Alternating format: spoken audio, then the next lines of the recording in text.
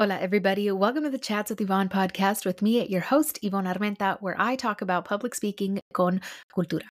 And the focus of today's episode is going to be all around improv. I'm going to start off this episode with giving a little bit of history of improv, what it is, what it means, some of the benefits of engaging in improv, and end with some of the rules. Before the last segment, the last part of it, I want to make it an improv episode. So I'm probably going to go on ChatGPT, look up random prompts, and speak from there. This last month, the most recent Latina Presente workshop was all around storytelling. And so I'm going to try my best to tell a story with any prompt that comes up, and we'll see what this episode will be like. A lot of the episodes that I have for this podcast, I will outline. So it's going to be an interesting thing to just go with the flow. And we'll talk about this at the end because I'll do a little bit of a reflection.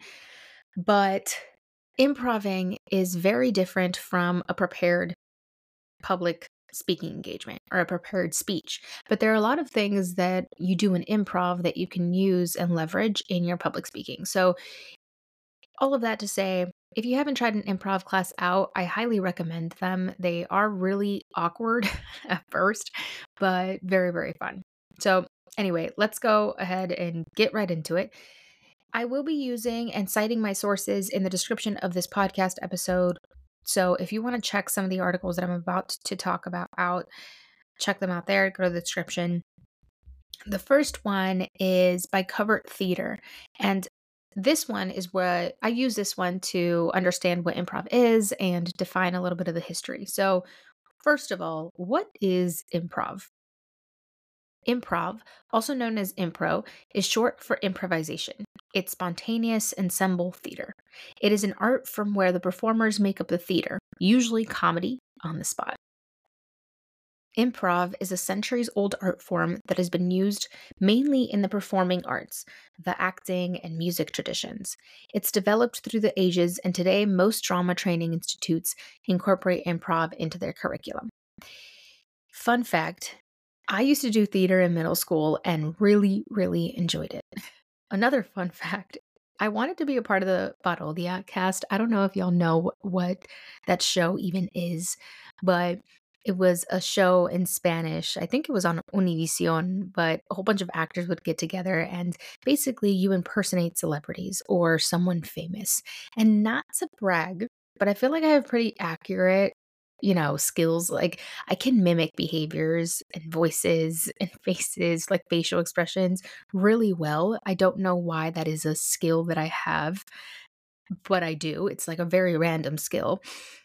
And I truly do think that in another life, that's what I would have loved to do for work is just get paid to do impersonations because I think it's so fun to explore and take on the vibe of someone else and just kind of act it out. I don't know. I just really love that. But fun fact, I used to do theater. I felt like I needed to throw that in there. So there are different types of improv, from improv games, which is more short form. So if you've ever been to an improv class, you've likely engaged in this kind of improv. There's also improv scenes. So sometimes those improv groups, like the classes that you go to, they end up having a performance or an improv theater performance on the weekend. Those are more long form. And then there's the narrative improv, which is full length improvised plays. So you get more time to develop a story and the characters and all of that. That's basically the difference between them. Shorts, I would say medium length, and then the longer ones, it's the difference mainly is time to develop the characters and keep the story going. So, what are the benefits of improv? Like, why would you even want to try it out? Why is it something that you could potentially get into? And I'm going to read directly from the article. Improvisation that focuses on narrative is an art form that provides the opportunity for a person to develop themselves on many different levels. It's far more than just having the ability to jump on stage with friends and make some entertaining stuff up. It sets up a safe and fun environment for a person to undergo experiential self-directed learning. Through the interactive exercises and activities, a person is able to experience learning on an intellectual, physical, and emotional level. With regular practice, a person is able to self reflect on their learnings and make better choices. This personal growth results in not only being a better improviser, but a person is able to transform this learning to every area of life, whether it's personal relationships or professional work or school. And I really do think that there is so many benefits in improv and in what you practice there that you can bring and leverage to public speaking. And in particular, I want to point out some of the rules of improv because I think that goes deeper into what I mean and what I'm referencing.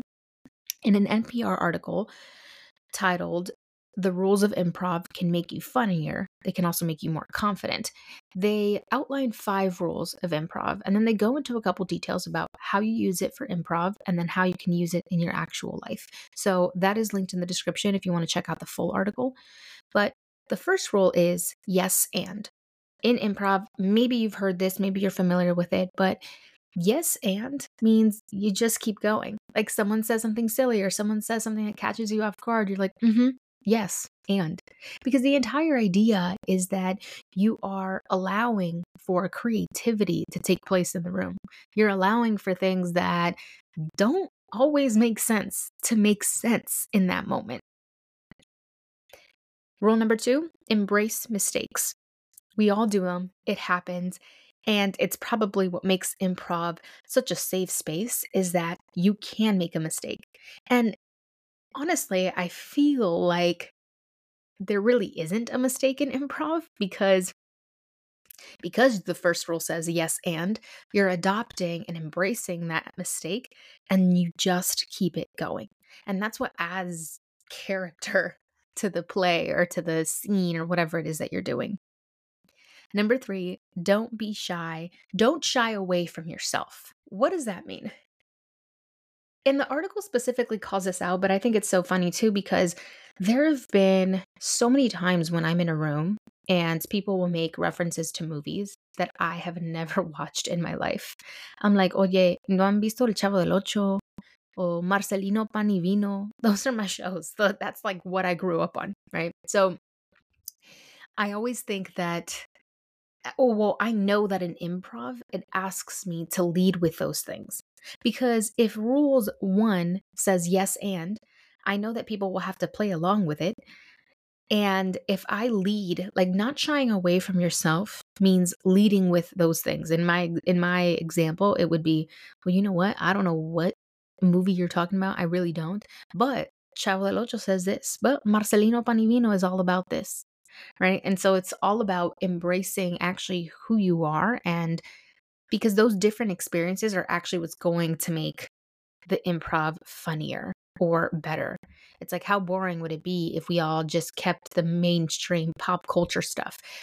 Like, part of the reason why sometimes I feel like I suck at trivia is because I'm not always in the know about pop culture, but I know all these other random things, which I guess kind of helps. But for those, if the theme is, if we think, hey, we have to be mainstream, then we don't allow ourselves to fully show up. And I think improv requires you to do that. It gives you good practice in showing up as yourself. Number 4, be present in your body. That means stop thinking about what you're going to say next or how you think you should react to what your improv partner just said. Go with the flow. And if nothing comes out, imagine, like, I think it's so funny too, like this comedic pause, right? You're in the middle of improv and someone says something and you know you have to be like, yes, and embrace the mistake and don't not shy away from yourself. But when you're present in your body, sometimes that means pausing. Sometimes that means you're not going to say anything. And I also think that that's a really good call for public speaking. Being present, learning to be present in your body allows you to react with more information versus being not necessarily reactive, but you're reacting with a purpose. Rule number 5, make room for play. Have fun with it. Things don't have to make sense. In improv, it's all about just going with the flow. It literally, there is no mistake. I went to an improv class and I was so nervous. I was overthinking, and I think you could see it even in my body language. But once I saw some other people make mistakes, by the way, everybody there, we did a round table and everyone shared who they were, what they did. A lot of them were actors. And so I was one of the only ones that was like, well, I'm just here because for fun. Y sí, no les dije that I was a public speaker because me da pena.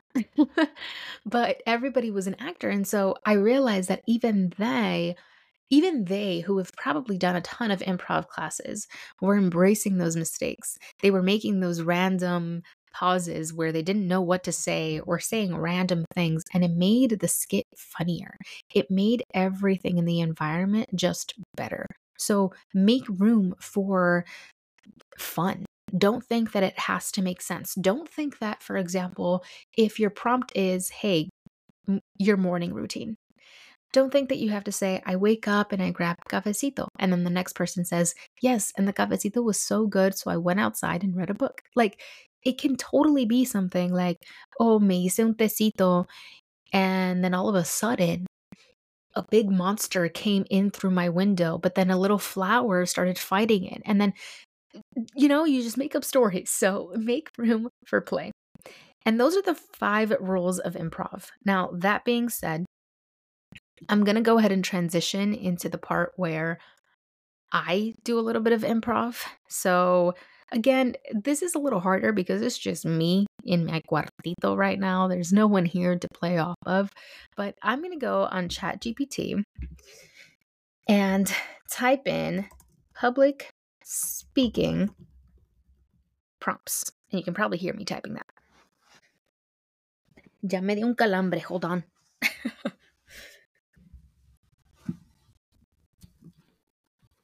I need to stretch out my leg. Ya no lo siento. All right. There we go. Ahora sí. Okay. Oh my gosh. I'm nervous. I don't even know where to start. Okay. I'm going to share with you all, and I think this will give you some perspective about me as a person too. I've always said this. When people ask me, hey, Yvonne, who's your idol in public speaking? Who do you admire? Who's your favorite singer? Who's your favorite artist? I actually don't. Sometimes sometimes the people and the artists that I love the most, I don't even know their names oftentimes. I know what they look like, but I don't know their names because I associate them with the art versus them as a celebrity or someone to look up to because we're all human, we're all flawed. But anyway, one of the prompts says, discuss your all-time favorite book or movie and explain why it has had such a significant impact on you. I don't know that this has had a significant impact on me, but I can't even remember the name of the book. And for the longest time, this is years long, y'all. People will always ask me, what's your favorite book? This is one of my favorites because I think it just exemplified how much of a hopeless romantic I can be and how much of a cancer I really am, even though I try to act like I'm not. I found this book and I can't remember how I actually got this book. Like, did I buy it? Did someone give it to me? I can't remember. But this book is almost like a 3-in-1. It's the experience of 3 best friends. They all travel abroad for the summer. And obviously, you could probably guess what happens next. But son 3 amigas. One of them ends up having to stay in their local hometown, which is somewhere in Texas. And she meets someone from Italy, right? They do like an exchange program. She meets someone from Italy. She didn't have enough money to go travel abroad, so she ended up just staying, working at her family's bakery, and she ends up meeting and falling in love with this Italian dude that came from abroad. The other 2 friends, one of them I think actually went to Italy, and she was so against her hometown people. She was like, no, if I get a boyfriend, I don't want to fall in love with anybody from my hometown. No, thank you. So she goes to Italy or wherever it was in Europe that she was abroad. And guess what? She falls in love with someone from her hometown. And then the other one is also somewhere in Europe. They're all in different locations, by the way. So the book basically tracks and is a diary entry for all of them and tells you the story of all of their different loves and how they came to be. But the other one ends up meeting this, I think, super rich guy over there and then ends up just staying in Europe. So anyway, very bad. I was not ready to discuss that. But that is one of my favorite books because I just remember when I was in middle school, I think it's the not even the book itself. I don't even think that it was the best written book ever, but it was when I was in middle school, and even till this day, I just have so many dreams of traveling. And more than the romantic relationships, I think for me, it was this idea of, wow, there's so much world out there. There's so many things that I haven't yet seen. And I can't wait to be old enough to be able to go travel and do them. And when I was in middle school, obviously I couldn't travel by myself, but the one place I had gone to often was Mexico because I would go to Mexico every summer. And when I finally got old enough, I think when I was in college, and understanding that I could study abroad maybe. O sea, como que yo sabía, I knew that maybe I didn't have enough money to do that or that my mom couldn't financially support me traveling in that way. But in my mind, I never thought that that was a barrier. I just was like, one day I'm going to travel. I'm going to travel. It's going to happen. I'm going to figure it out. And I actually started my savings in college. So when I was in college and when I started my big girl job, I would travel a lot. I did my first solo travel trip to Tokyo. It was the best ever. And after that, I almost became addicted to traveling by myself.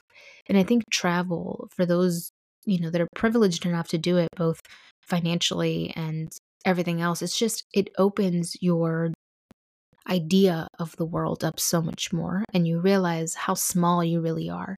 And I think I look for those things often because in our day to day, it can feel like, oh my God, everything is just happening all at once. The world, sometimes it feels like the world revolves around us. Like we are the only ones with problems, or not that our problems don't matter, obviously, or that our feelings aren't valid about those actual problems, but it's this idea of sometimes it can be so easy to forget. It's easy to remember that there are other people outside of our immediate community and circle. And it's one of the most, and I don't want to say, you use travel to humble you, right? I guess what I'm trying to say is that travel allows me to continue to not idolize people, to continue to say, hey, we are all human, we are all flawed. And whenever I go outside of my immediate environment, it allows me to go outside of myself as well and see myself and my lived experience from a different perspective. And it's kind of comforting to know that to some extent we're all going through it and then we're all finding some joy in the craziness of it all. And so that I rambled way too long. Don't even know what I said, but basically that book really reminded me and I think planted the seed for me around travel. And sure, maybe it started with, ooh, I'm going to travel and meet the love of my life. Yeah, sure, whatever. But really what it has evolved to is this yearn for traveling, this yearn for exploring and seeing new things. If I never had to worry about money ever again, that's what I would do. And I'll tell y'all, but I have this dream of if I could pick up a new skill and just go do this and make a living out of it, or maybe not even make a living and just not worry about bills or anything, I'd actually learn how to be a video producer and record my own documentaries and travel around the world interviewing people. And I have a very specific thing that I'd interview people about, but I don't want to share that just yet because ¿qué tal si no se me hace? Because I still have hopes and dreams that one day it'll still be a thing that I do. But that is one of my, if I could do that forever, if I could do that right now, if someone said, hey, it's guaranteed that you will be the most amazing documentary video producer and you can go travel interviewing people about this topic, if someone told me that I could do that right now, I think I would drop everything and go do that. I really would. Okay, one more. I think let's do one more. Yeah, we're at 20 minutes. We don't need to go into all that. And excuse me too, because this isn't necessarily around public speaking, the art itself, but I think this is a good practice and example in go on ChatGPT, look up random prompts. Think about what stories come up for you because that prompt about the book prompted me to tell you all about my travel plans and even hopes and dreams for the things. And that is a story, that is something that would not have happened had I not had that prompt. So think about these things. Think about going to improv classes. Go to improv classes because I really do think that they stimulate creativity and they remind you of the very things that are part of your essence. Like the things that you maybe we've buried or don't make enough room for in our everyday lives, they show up in improv classes. And I think that's freaking awesome. I think improv to me what improv actually does for a lot of people is what public speaking has the power to do as well. Like public speaking, a lot of people think, hey, let me get more confident and then I'll public speak. But I actually think it's that the public speaking is what's going to make you more confident and help you fully embrace yourself. And I'll probably do an entire podcast episode about this because I actually am working on, I've delivered something on this already before, but I want this to be one of my signature topics is that public speaking is the tool for embracing yourself. It's the tool for not gaining the confidence, but rewiring our relationship to confidence and what that even means, and reconnecting with that confidence that we already have within ourselves. It's just we've never had a space, a stage to do it. So maybe I'll do an entire episode about it, but also maybe I may just do at an upcoming speaking engagement, I'll talk about it. Who knows? All right, let me see and do one more on here.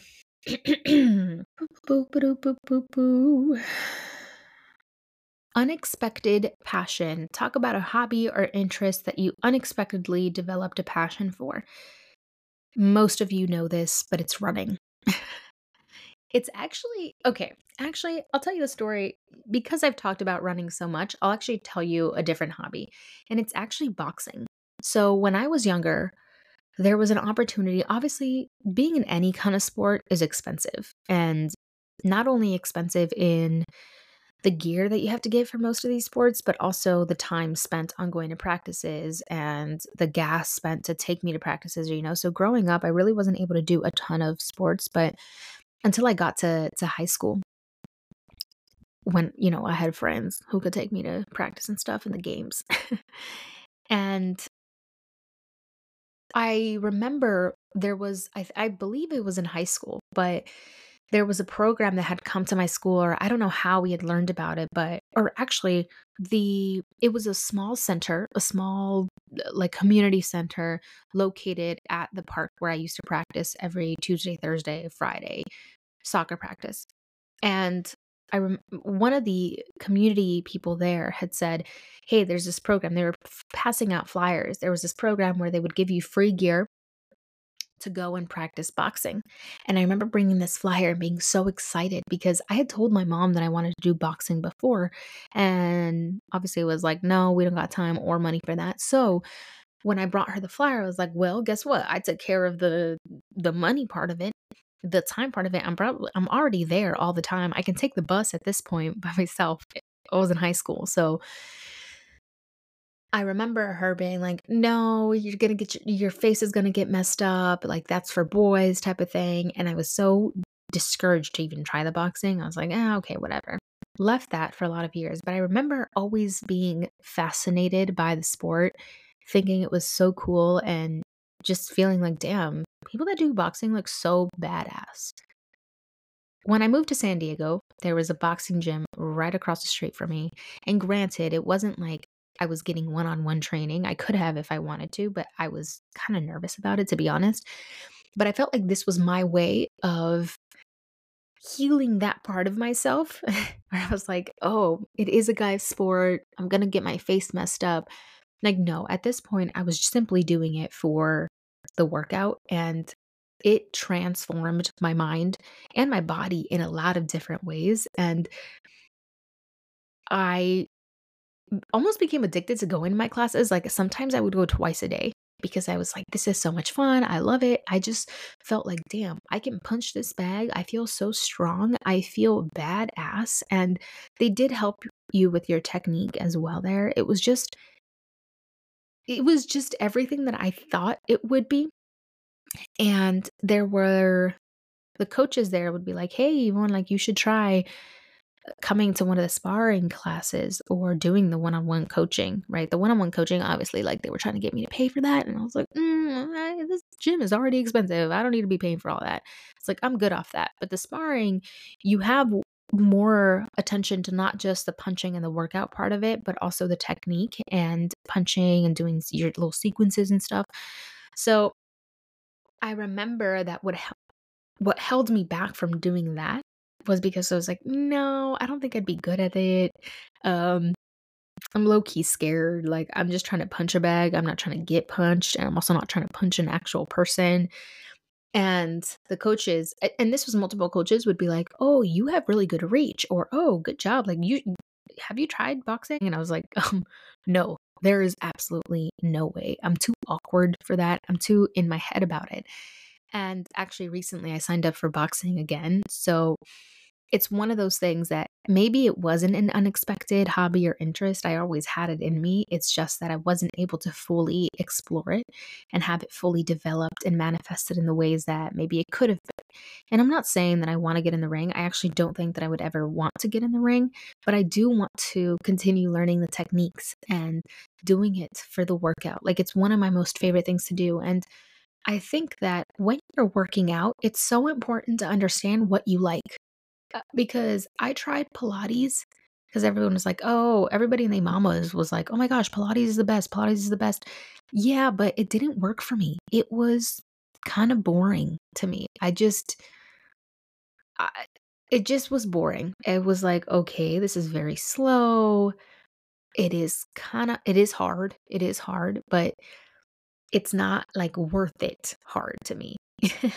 Whereas boxing, you're constantly moving, you're doing different things, and it's hard. It is challenging. You like want to stop, but you're still actively doing. Like with Pilates, it kind of felt for me personally, I felt like I wasn't doing anything, even though I knew I was kind of thing. It just didn't work for me. Like I could not see myself doing Pilates even once a week. And so I think that boxing became or is, I just recently signed up for a boxing gym again, and it is one of those hobbies that it's one of those things that it isn't for anybody else anymore. I don't have to get permission from anybody to do it. It's not going to benefit anybody else but me. It's just a me thing. And so I think I've found safety, I've found comfort in boxing and in movement in general because I'm like, this is for me. And every time that I don't move, every time that I don't go to boxing, or every time that I don't go on a run, I know that I didn't show up for myself and I showed up for everybody else. And that's something that I'm really working on. I'm really working on showing up for myself more often than I show up for other people so that eventually it just balances itself out. Because currently I show up for other people a lot more than I show up for myself. And that's not sustainable. It's not the way that I want to live. It's not honoring myself. And so boxing and getting back into it. And I actually second guess signing up for this boxing gym because it is pretty expensive. Or it's not expensive. I mean, it's a fee. It's an investment, I would say. And I thought, well, you know what? It's fine. O sea, ¿cuántas veces have I not spent like $70 going to a restaurant to eat in one day? Whereas it's this amount. I think it's like, I forget how much it costs, but I just signed up yesterday, so forgive me. But it's X amount of money in the month, but I get to go every day. I get to invest in myself every day. I think about it as like De chiquita no pude, pero ya de grande puedo because it's me. I couldn't do it when I was younger, but I can do it now as an adult because I'm paying for it. Like, I got me. And I think that's the most beautiful thing ever. So, y'all, with that being said, I think this episode is a little longer than I expected it to be.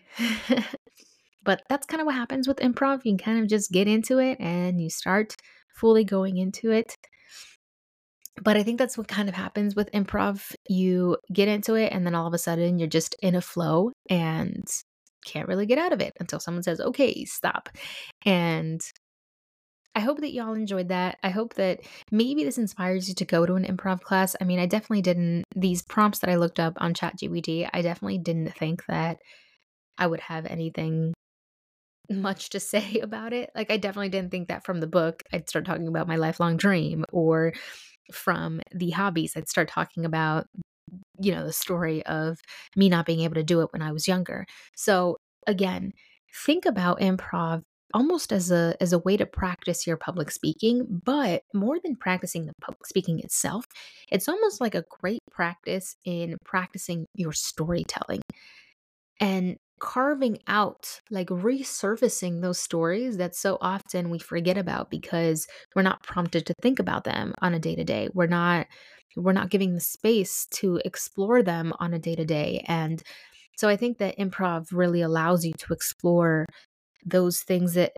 have been kept inside of us for a really long time already, and that we haven't been able to resurface or bring to light or shed light on them on anymore. So I encourage y'all to check out your local improv classes, learn a little bit more about improv if you'd like, reach out to me if you have questions.